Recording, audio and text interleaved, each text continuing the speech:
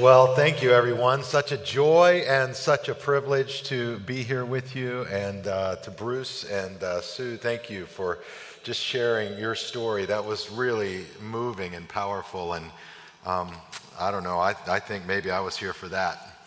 So I appreciate that. You're in for an awesome time together, and you're around some of the best people in the world. There's nothing better than being around generous people.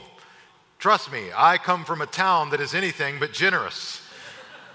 I come from a town that's all about taking. So I do bring you greetings from Las Vegas. I should start here. There are churches and Christians in Las Vegas. It's relatively normal for a couple million of us that live there, except for when it's not. Remember, my wife and I were driving our minivan. We came up to a stop sign, and it was a billboard. Vegas is known for its billboards, and this billboard had a bunch of women on it. They had bikini bottoms on, and they had their backs, like a picture of just their backs. It looked as if they were topless, and their hair was hanging down. And my son, as innocent as he could at 7 years old, says to his sister in the back seat of the minivan, he says, "Emma, which naked girl is your favorite?" "Mine's the one with brown hair." And you know that moment as a dad where you think, what have I done to my family? What have I done to our future? And so my wife turns around in a moment of parenting brilliance and she says, "Ethan, we do not have favorite naked girls." And I just remember sitting there thinking, wow, this is what it's come to. But my wife, Lori, and I we've been there over 10 years now. And for us, it's a mission field. And we feel like when it comes to being generous and giving back, this is what God has called us to do. And this is where He has called us to do it. And it's been the ride of our lives. And that's the thing about generosity. When you engage in that unique place where you sense God leading you to do something and you engage with it and meet needs of others as you do it, that's the ride of your life. That's where so much joy and excitement and passion all emerges together. And that's why I'm thrilled that you're here and just hope and pray for so many of you over the next 2 days. In fact, I know you're going to begin to hear and suss out and determine how those things come together for you in your unique life. I remember a while back I was watching The Tonight Show, and a comedian was on there, Louis C.K., and he was doing this little rant called "Everything's Amazing, but Nobody's Happy." And he began to talk about many of the different benefits that we have today in our society, many of the technological advances that we all experience. For instance, he talked about phones. How many of you remember the rotary phone? You remember the rotary phone? I mean, I grew up with a rotary phone, and this is like a phone connected with a thing called a cord, and you had to like stand right beside it. Remember this? And you hated friends that had a lot of zeros in their number, because you dial it and it'd be like, you dial it and you wait forever, right, to connect with them. That was the rotary phone. Now we can make calls from anywhere in the world. I was in Ecuador a while back, and my phone just started ringing, and I answered it, and it was just a buddy of mine back in Las Vegas. He's like, "Hey, what's up?" I'm like, I didn't know, I didn't have my international data plan even on. I'm like, "How are we talking?" He goes, "I don't know, I just called you." I'm like, I gotta hang up, bro. I can't afford this. But it's amazing how technology just has advanced. And yet if you're like me today, if you pull your cell phone out and you hit dial on your speed dial and it doesn't connect immediately, what do we start doing? We're like, come on. I start talking to my service provider, which is AT&T. I know them by name very well. I'm like, "Come on, AT&T, what are you thinking? What are you doing?" And Louis C.K. said this on The Tonight Show. He says, "Can you give it a minute? It's sending a signal to space and back. Can you give it a minute to send a signal to space and back? Everything's amazing, but nobody's happy. Everything's amazing, but nobody's happy." Think about travel. I mean, nowadays when we talk about travel, what do we talk about? We talk about TSA, about having to sit on the tarmac for 40 minutes, about, all the hassles of travel and all the frustrations related to travel. And one of the things Louis C.K. said that was so good, he says, everybody who's flying on a plane should first of all stop and say, I'm flying through the air in a chair like a bird. this is amazing, and I'm going hundreds of miles an hour. And I have internet, and I have soda, and I have my peanuts and all of that. And then we land, and what do we say? We're all frustrated because we're 40 minutes late. Can you believe we're 40 minutes late? And just think about that statement. You can fly from the East Coast to the West Coast in 5 hours. 5 hours. And you think about what that journey used to take like 30 years, right? People would get horses and buggies together and all of that, and they would head out on the journey from the east to the west. Listen, people would die on that journey. Babies would be born. A whole different group of people would show up than the group of people that left. Right? Everything's amazing today. 5 hours from New York to LA. It's amazing, and yet we're frustrated. Everything's amazing, but nobody's happy. And I think so much of it in our culture comes back to this desire and this pull in all of our hearts to just have more and more and more, and to forget the words of Jesus that Todd has already shared with us in Acts, where he says, it is more blessed to give than to receive. That word blessed is a really profound word. It has some layered meanings. At one level, the word blessed means divine favor, to have divine favor on your life. At another level, a more crass translation of that word is happiness. It certainly doesn't mean less than happiness. I think it definitely means more than just happiness. And that's what so many of us want. And as long as we keep believing that we'll find that divine favor and contentment, that happiness plus in our life, the blessed life by getting, we're going to be frustrated. We're going to continue on that path where everything's amazing, but nobody's happy.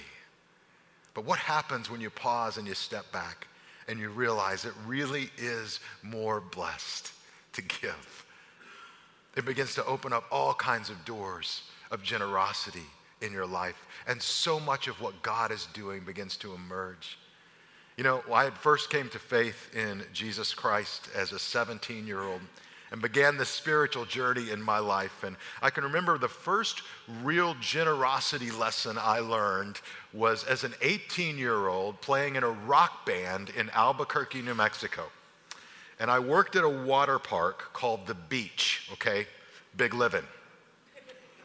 We were eating beans and rice. We were living the rock and roll life like I had nothing. My parents were worried to death about me. And when it rained at the beach, if you got rained out, then you couldn't work. It was a water park, right? So it was raining a lot. We kept having days where we couldn't work. And so I remember I went to church one night and things were really tight. This was my first kind of venturing out on my own after high school. And I'd been raised in Texas, and so I was really nervous about it all and prayerful. And there was a family that had a significant need that I heard about at the church that I was attending. And I remember just thinking about what I had and how little it was and how we were literally almost out of food, me and my college-age roommates. It was tight. And I remember just sensing God's Spirit in my own life. And I don't do this a lot, but I just sense you need to give to this family that's in need, and you need to trust me that I'm going to take care of things. And I remember that moment. Now, we're not talking about a lot of money, right? But I remember looking at my wallet, a few dollars that I had there and being like, and I just did it. And then what I'll never forget is when we got back to our apartment, we walked up to the door, and there was all this food sitting at our door, several $100s worth of food. And I said, did anybody tell anybody that we were really running low on food and that things were tough right now in our little situation? And all my friends were like, no, I didn't. We don't know where it came from. I still to this day don't know where it came from.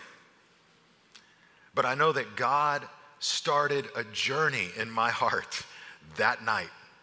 And what he showed me is, listen, Judd, generosity is the way. And it is more blessed to give than to receive, and I will provide for your needs and more.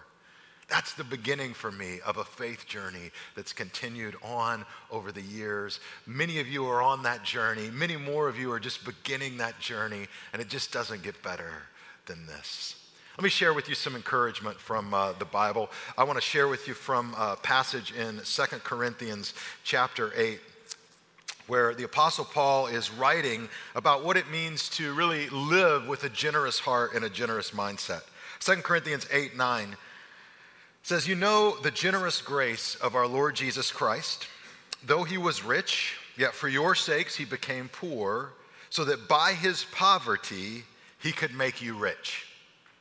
Now, there's a lot here. First of all, it says that we know the generous grace of Jesus, though he was rich. Some scholars say that's pointing back to Jesus' pre-existence, before he was God incarnate on earth, that he was rich. Other scholars take a more literal approach and imply that Jesus may have actually come from some level of wealth in his family. And I've recently read some pretty interesting sociological studies that would challenge the idea that Jesus just came from poverty, that maybe he did come from a family that had a little bit more. Either way, it's fascinating that he, for our sakes, became poor so that by his poverty, he could make you rich. And I think we all know when we read this that when it says he can make us rich, it's implying way more than our net worth. It's implying, what does it mean to live richly, to be rich in all the things of God? If anybody knows, you know that money, while it's important and a wonderful tool, in and of itself isn't enough to truly make you rich. So what does it mean when it says Jesus makes us rich? Well, I think one thing he challenges us to do is to remember God's riches. Remember all the riches of God in our lives.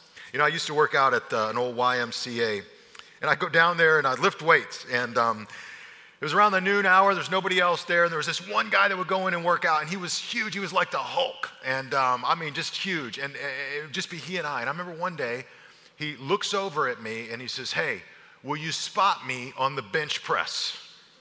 Now, I don't know if you know what it is to spot somebody or not, but just to kind of square it up, like the idea is I would stand behind this guy as he's pushing weight up off his chest on the bench press, and I'm supposed to grab this bar and help get it up to the rest if he gets in trouble. He's just maxing out weight. So I'm like, okay, I don't know what you say to a guy that big except yes. And so he begins to put weight on this bar. He puts all this weight on one side of the bar, then he puts all his weight on the other side of the bar, and he says, "I'm just going to max out. I'm going to do a couple repetitions, okay?" I'm like, "All right, got it," you know? And so he literally takes the bar up off the rest, and the bar bends in the middle. I'm like, whoa, some serious stuff going on right now. He goes down, he does one rep, he goes down to do the second. When he gets about halfway up, and he just stops, and he says, "Little help here." I'm dead serious. Now, I know what I'm supposed to do when I'm going to spot somebody and they need a little help, right? I'm supposed to like move in, keep your back straight, bend your knees, you know, and you want to grab the bar with this hand like this and come over the top and grab the bar with this hand like this, and you want to just sort of pull on that bar and bring it up, right? And I remember just pulling with everything I had and nothing happened. Nothing. The bar drops a half inch. This guy says to me, "Little help here." I'm like, I'm pulling. He says, "A little help." And I remember this moment of absolute defeat. I'm looking in his eyes and I'm like, that's all I got. I don't know, I can go get somebody at the front desk. You know, he's like holding all this weight. I'm thinking, I'm going to kill this guy. And he's like a professional weightlifter, so he does this move that I've never seen, anybody do. It's a move that professional weightlifters have mastered if they get in trouble, because he's got enough weight on there to seriously like crush his chest and do serious damage to himself. So he slides over to one side, leaves his left arm up just high enough, drops his right arm where the bar comes and hits the bench, and all the weight falls off that side. And then lightning's fast, and this is where a lot of guys break wrists and ribs and everything else. That bar flies up to the left. He slides over on the left side perfectly. The bar hits the bench, all the weight comes off. This all happened in a flash. Then he stood up and he throws the bar across the gym. He turned around and looked at me. I'm thinking I'm so dead, right? Like it happened in an old YMCA. He walks up to me and he's breathing really hard. He's doing this with his hands, and he says, "We're going to work out together." You know what I said? "Yes, sir." Because what else do you say after that, right? I'm like, "Yes, sir, we're going to work out together." So I started showing up. He says, "Meet me at 12:30 tomorrow." So around 12:30, I show up, and we start working out together. And once he found out I was a follower of Jesus, he had a lot of fun with that. He's like, oh, you're one of those Jesus guys, are you? You know, and so we're working out, and he'd lean in and say, give me 3 more if you really love Jesus. I'm like, oh, you want to make it about that, huh? I remember one time I'm doing like dips, and he says, give me 7 more because that's the perfect number in the Bible. I'm like, what? You don't know what the perfect number in the Bible, would you Google that on the way in? Like, what are you talking about? But we had a good relationship. This guy worked me out so hard in my life that, I remember walking out to my car and I couldn't hardly get the keys in the door. Have you ever had this experience? I couldn't hardly get the keys in the ignition. I remember one night, I literally could not lift my arms up. And I remember saying to my wife as it was bedtime, I said, Lori, would you please brush my teeth? I cannot lift my arms. And he put me through so much pain. But there was this moment after about 3 months of doing this almost every day where I just walked in front of a mirror because I hadn't even really been paying attention. And I was in the best shape of my life. Don't look now. It didn't last. It was short-lived. But I had to go through all of that. And if I didn't go through all of that, I would have never gotten to that place of physical fitness. And I think sometimes God takes us into his gym.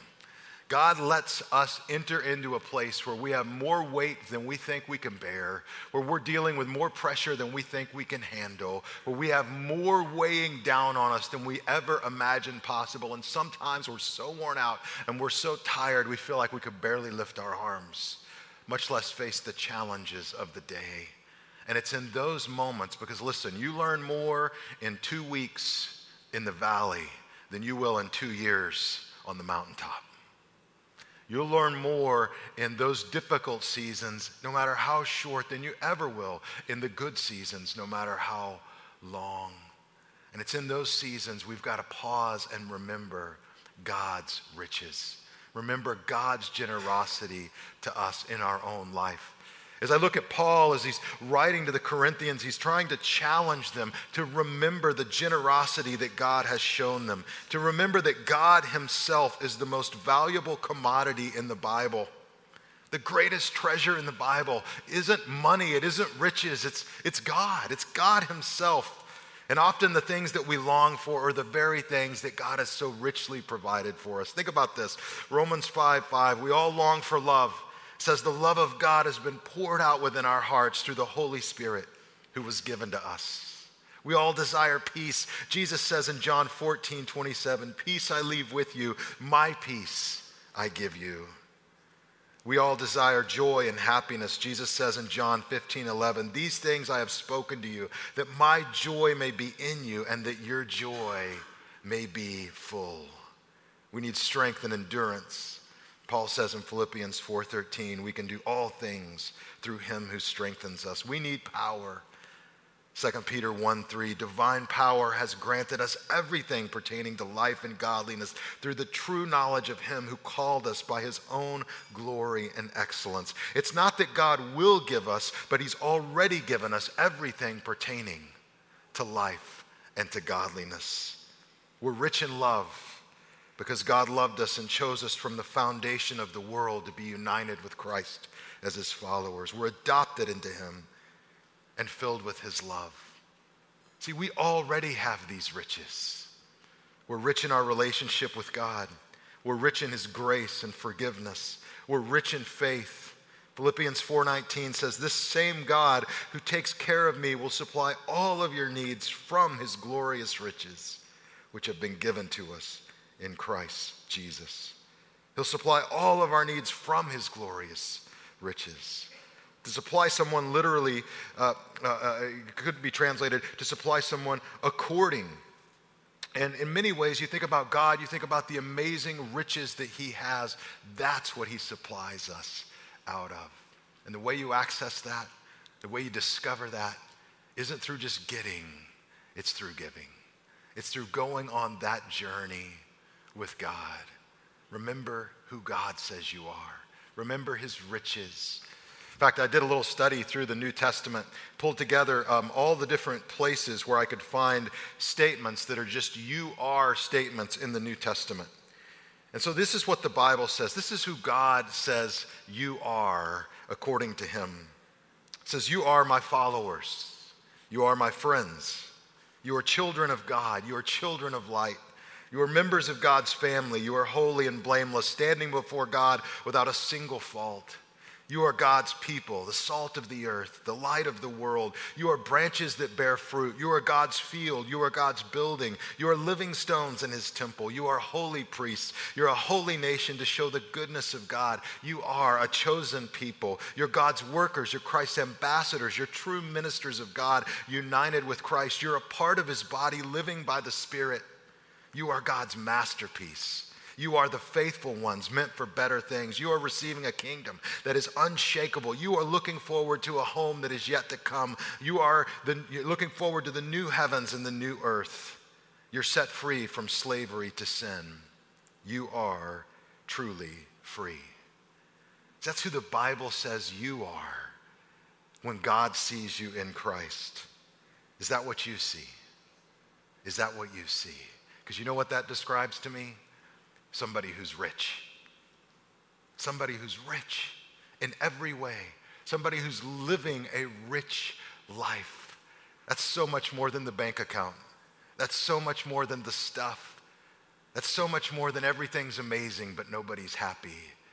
That's somebody who's realized it's more blessed to give than to receive, who's already received so much from God. No matter how hard it gets, no matter how heavy the weight is, we remember God's riches. That's what motivates our generosity to others.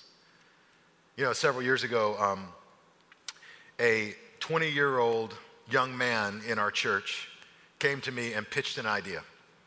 He said, Jed, I think there's a need for us to go into the prisons in Nevada and bring God into these prisons.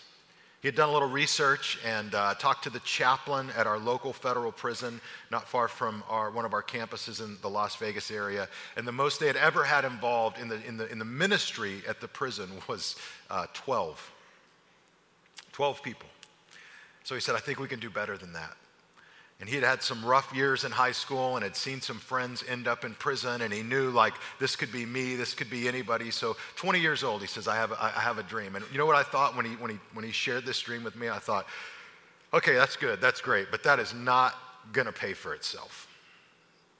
And I just tell you where my heart was. You know, I'm like, that's great, awesome, help the prisoners, great. We don't have any money for that, bro. And he went ahead anyway, and he started having conversations. And through a series of things, I think partly because of his youth, God opened all of these doors for him. And the next thing I know, he's meeting with the governor, and he's sitting down with the head of prisons, and he's got literally, like, we have a letter now, like, you can go into any prison in the state of Nevada. Like, all these things start happening. Resources start flowing to this thing. And so we go in, and we started basically launching addiction recovery programs inside prisons. And because we go in and launch these addiction recovery programs, and it can lower the recidivism rate of people coming back into prison when they get out, which is about 70-80% because of addiction, it makes the warden look good. And so as long as we do all those things, they'll let us come in and do church as well. And so we began to go in and by video do church services, and now we're in several states doing these different services. He started an organization since then called God Behind Bars, partnering with all kinds of churches in Florida, Colorado, Texas, to take their services into prisons and to help touch these inmates' lives. But I remember going to the first celebration we did at the Florence McClure Federal Penitentiary, and I walked in, and it was a women's prison, so here's all these women. They would only let us set up about 300 chairs because they don't want too many prisoners in one place at one time. And every seat's full every weekend. It's amazing what God is doing. And I'm looking out at these women, and I had this moment because as I'm looking at them, they're smiling and they're worshiping in their 20s and 30s and 40s, these women. But so many of them did not have front teeth. It struck me as really odd. Like, all of these women, almost every one of them don't have a front tooth or sometimes multiple gaps in their front teeth. And I remember just looking out at them. I thought, this is strange. So I reached over to the chaplain. I said, these ladies, I don't know how else to say this. I mean, they don't all have their front teeth. What's up with that? And the chaplain said, well, in Nevada, it is cheaper to go in and just pull the tooth than to fix it. And whatever's the cheapest dental method for whatever pain somebody's experiencing, that's what we do. And I said, so you're telling me that we take people who are not going to be in here forever, who already don't have anything, and we pull their teeth, and then we drop them off and send them back out into the society to somehow get a job and get back on their feet and just make things work. He said, yeah, that's what we do. And I remember sitting there, and I was actually very angry, because I was just thinking, as I'm looking out at these beautiful women without their teeth, I was thinking how messed up the system is. And then it hit me that these women had a certain smile about them. If you were coming in from the outside to the prison, you would think that you would be very self-conscious about your smile and who you are. All these outsiders are now here in the prison. And every one of these women are smiling ear to ear, completely unself-conscious about the fact that they don't have all their teeth. It's like they could care less. And I began to sit back, and I went from anger to just being overwhelmed at the goodness and the grace of God. I'm looking at all of these women as they sing and as they worship. And I called it the smile of the second chance. Nothing to prove, nothing to lose, doesn't matter who's watching. You know what they've experienced? The riches and the goodness and the grace of God in their lives, and it's changed them from top to bottom, and it no longer matters what others think. It no longer matters what others' perspective is. You know what matters? What God thinks and what his perspective is. And as I stood there, I thought, God, I need more of that in my own life. That's God's riches to us. And when we then remember God's riches, we're inspired to live richly with generosity.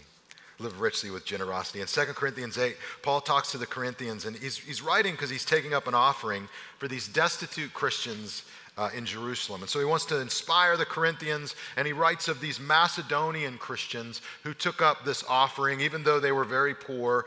And then he moves on to this very practical challenge for the Corinthian Christians. 2 Corinthians chapter 8, verse 11. He says, give in proportion to what you have. Whatever you give is acceptable if you give it eagerly, and give according to what you have, not what you don't have. Of course, I don't mean your giving should make life easy for others and hard for yourselves. I only mean that there should be some equality. Right now you have plenty and can help those who are in need. Later they will have plenty and can share with you when you need it. In this way, things will be equal. And I look at this passage, it's such a beautiful reminder to live with generosity. Notice he says, give in proportion to what you have. Whatever God's blessed you with. Giving is not about just duty and obligation. It's about opportunity and joy. That's what giving is about. It says give according to how God leads you to give. This is the great thing about this experience you're going to have over the next couple days. Nobody's going to tell you who to give to, and nobody's going to try to influence you in how much to give. The only question is this: will you take the time to pause and listen to how God might lead you to help who God might lead you to help? Isn't that the spirit of what we see Paul writing? He's saying, give according to what you have, not according to what you don't have. I'm not saying you should make life hard on yourselves to make it easier on others. But he says, give out of the overflow of what God has blessed you with. Live richly with generosity toward others.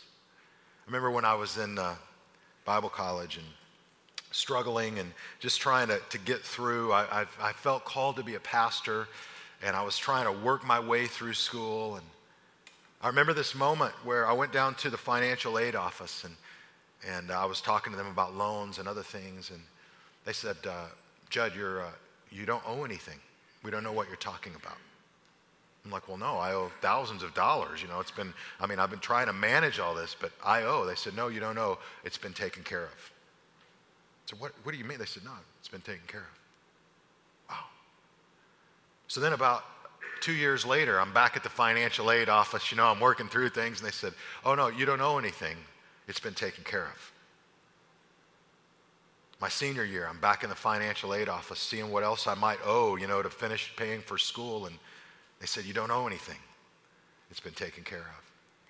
And all I knew to do was thank God and go on. And it was only later, years later, that I put it together. And I should have put it together a lot sooner. But my pastor from my home church would come into town, and he would lead these little classes at this college, or he would speak in the chapel. And every time he would come in, when he would leave, my account was zeroed out.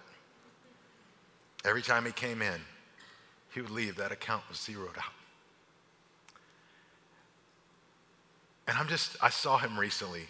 He's in his 80s now. And every time I see him, I just tell him, thank you. That generosity not only did so much for me. He didn't have a lot of money, but it didn't matter. Because it wasn't about that. It was about the joy of giving. But here's what I found in my own life. Now, when I have students from our church, they're going to school and studying, I like to do these I call them little dive bombs, but I cover my tracks a little better. And I just go in and clear out their bill and then fly out. And they'll never know, God, I hope. And I got the joy. I got the blessing.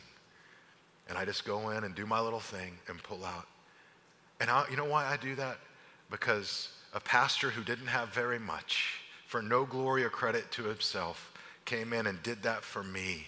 Generosity spreads generosity, which spreads generosity. That's where the joy is. My father, a couple years ago, I got a call. He was in Amarillo, Texas, and they said, hey, Judd, you need to come home. Your dad's not doing very well. My dad was 87 years old. He was in his mid to late 40s when I came around, if you know what I'm saying. He didn't talk to my mom for 2 weeks when she found out she was pregnant. And she didn't talk to him for even longer, which I completely understand now as a dad. But my dad was a World War II vet. He found God faithful in the horror of war. He came back to the States after fighting in the Battle of the Bulge and the whole deal, and was a small business owner. Started Will Heights Refrigeration Company in Texas and built that company up, and went through the recession in the 70s, about lost it all, leveraged his home and everything that we had to keep it open as you do, and then had great years, when things came back. And he'd lost one child and raised 4 others. He'd been through a lot of things, but he was a godly man of character. When I went back, I just walked in the hospital. He's got all these tubes coming out from him, and my mom had passed away 2 years earlier. They had celebrated 60 years of marriage together, and I knew he was ready to go home. And so we're standing around his bed, myself, my brother, my 2 sisters, and all of a sudden he just opens his eyes and he's like aware, and he looks up at us and acknowledges that we're all there, and this is what he says. It's about time we wrap this up. And then he, boom, head back, eyes closed. A little while later, he got shocked by his defibrillator, and he sat up, and he thought it was keeping him alive. He thought it was restarting his heart.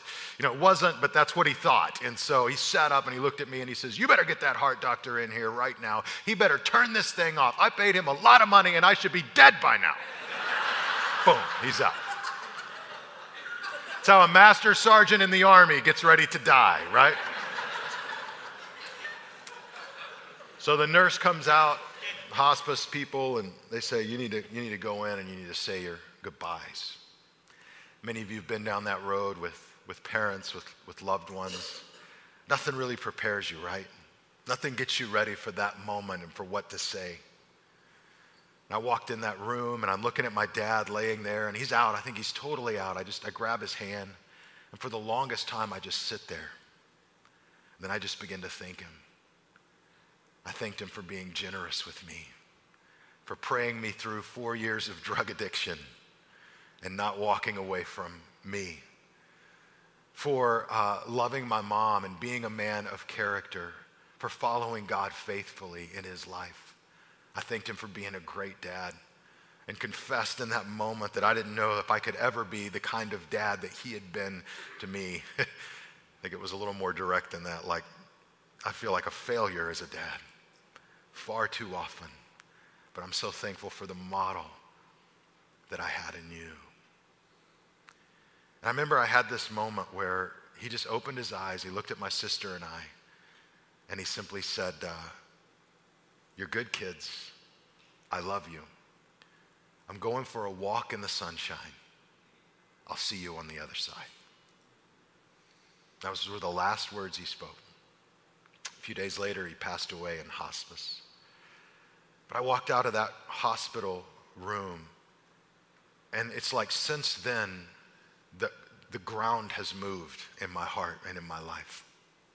What I realized so clearly is when you're on your deathbed, there's only a few things that matter. Your relationship with God, your love for the people around your hospital bed, and your love for those that you've touched with God's love. I mean, that's it. It's a short list. And so your golf game, not that it was ever very good, but certainly in that moment you realize how inconsequential it is. Your hobbies, as important as they may be on your final day, it's not the most important. Your degrees, as hard as you work to earn them and to accomplish those things, and as important as it is to prepare you to do the things that you need to do in life on the last day, it's not the main thing. It's just God, the people around that bed, and the people you've touched with his love. And here's what I've been wrestling with in my life ever since that day. I've been wrestling with the fact that if that's what matters most then maybe it needs to matter more in my life today. That's part of what you're going to journey out over the next couple days. What does it mean to take the wealth, the stuff, the gifts, the abilities, the things that God has given us and steward them so that when we get to that day, we're not only ready to meet God, but we can celebrate the fact that we've loved others with his love, we've touched others, and there'll be a whole lot of people, either literally or symbolically, around your hospital bed because you've made an eternal difference in their lives. I think that's what the Bible's getting at when it says that through Christ, we can be made rich. We can learn how to live richly. Let's bow and pray together. God, we're thankful for who you are. We're thankful for your love and your kindness and your mercy to us every day. And God, we do pray that over the next several days, through conversations, through dialogue, that we can make some new friends. I pray that some great relationships are fostered. God, I pray that joy is what's evident through all of these different conversations and interactions, that encouragement and support just flows. And that if all of us can be reminded to make you the main thing. We thank you for generous giving, for this sacred space where we can come together and people can have conversations without ulterior motives and without other layers except the joy and the thrill of following you in faith and living in your generosity. And we give you praise in Christ's name. Amen. Thank you, guys. God bless you.